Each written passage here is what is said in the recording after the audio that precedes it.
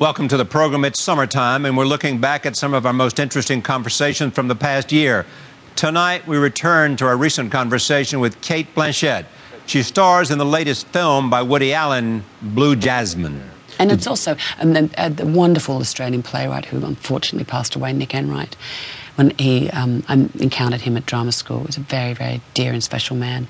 Said to us, he went around the table in our first year and said, you know, why are you here, and what do you want to, why are you an actor? And no one said it.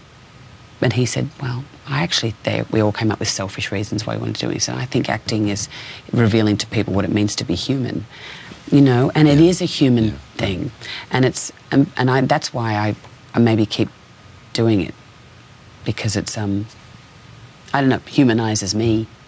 Cate Blanchett for the hour. Next. From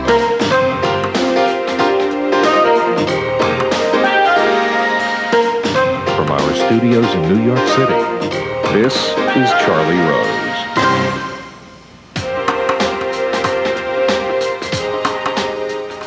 Cate Blanchett is here. She is an Academy Award-winning actress. In The Aviator, she was Kate Hepburn. In I'm Not There, she was Bob Dylan. And in Lord of the Rings, she was Queen of the Elves. In Woody Allen's new movie, Kate plays a woman on the verge.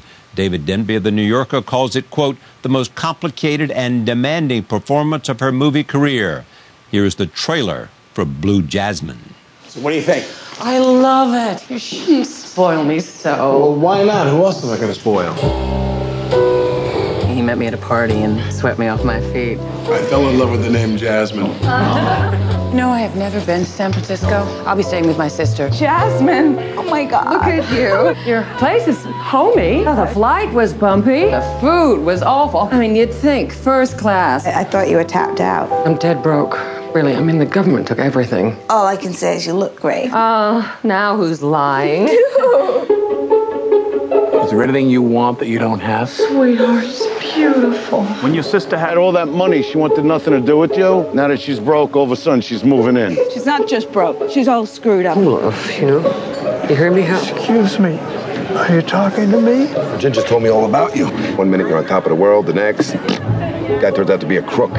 Well, how long are you planning on staying with Ginger? No one wants to get out of here as fast as I do. I'm sure this is a big come down from what you're used to. You'll be very happy to know that I lost every cent of my own money. Her husband was a slick operator. I was there a week. I knew the guy was hitting on a girlfriend. I can't.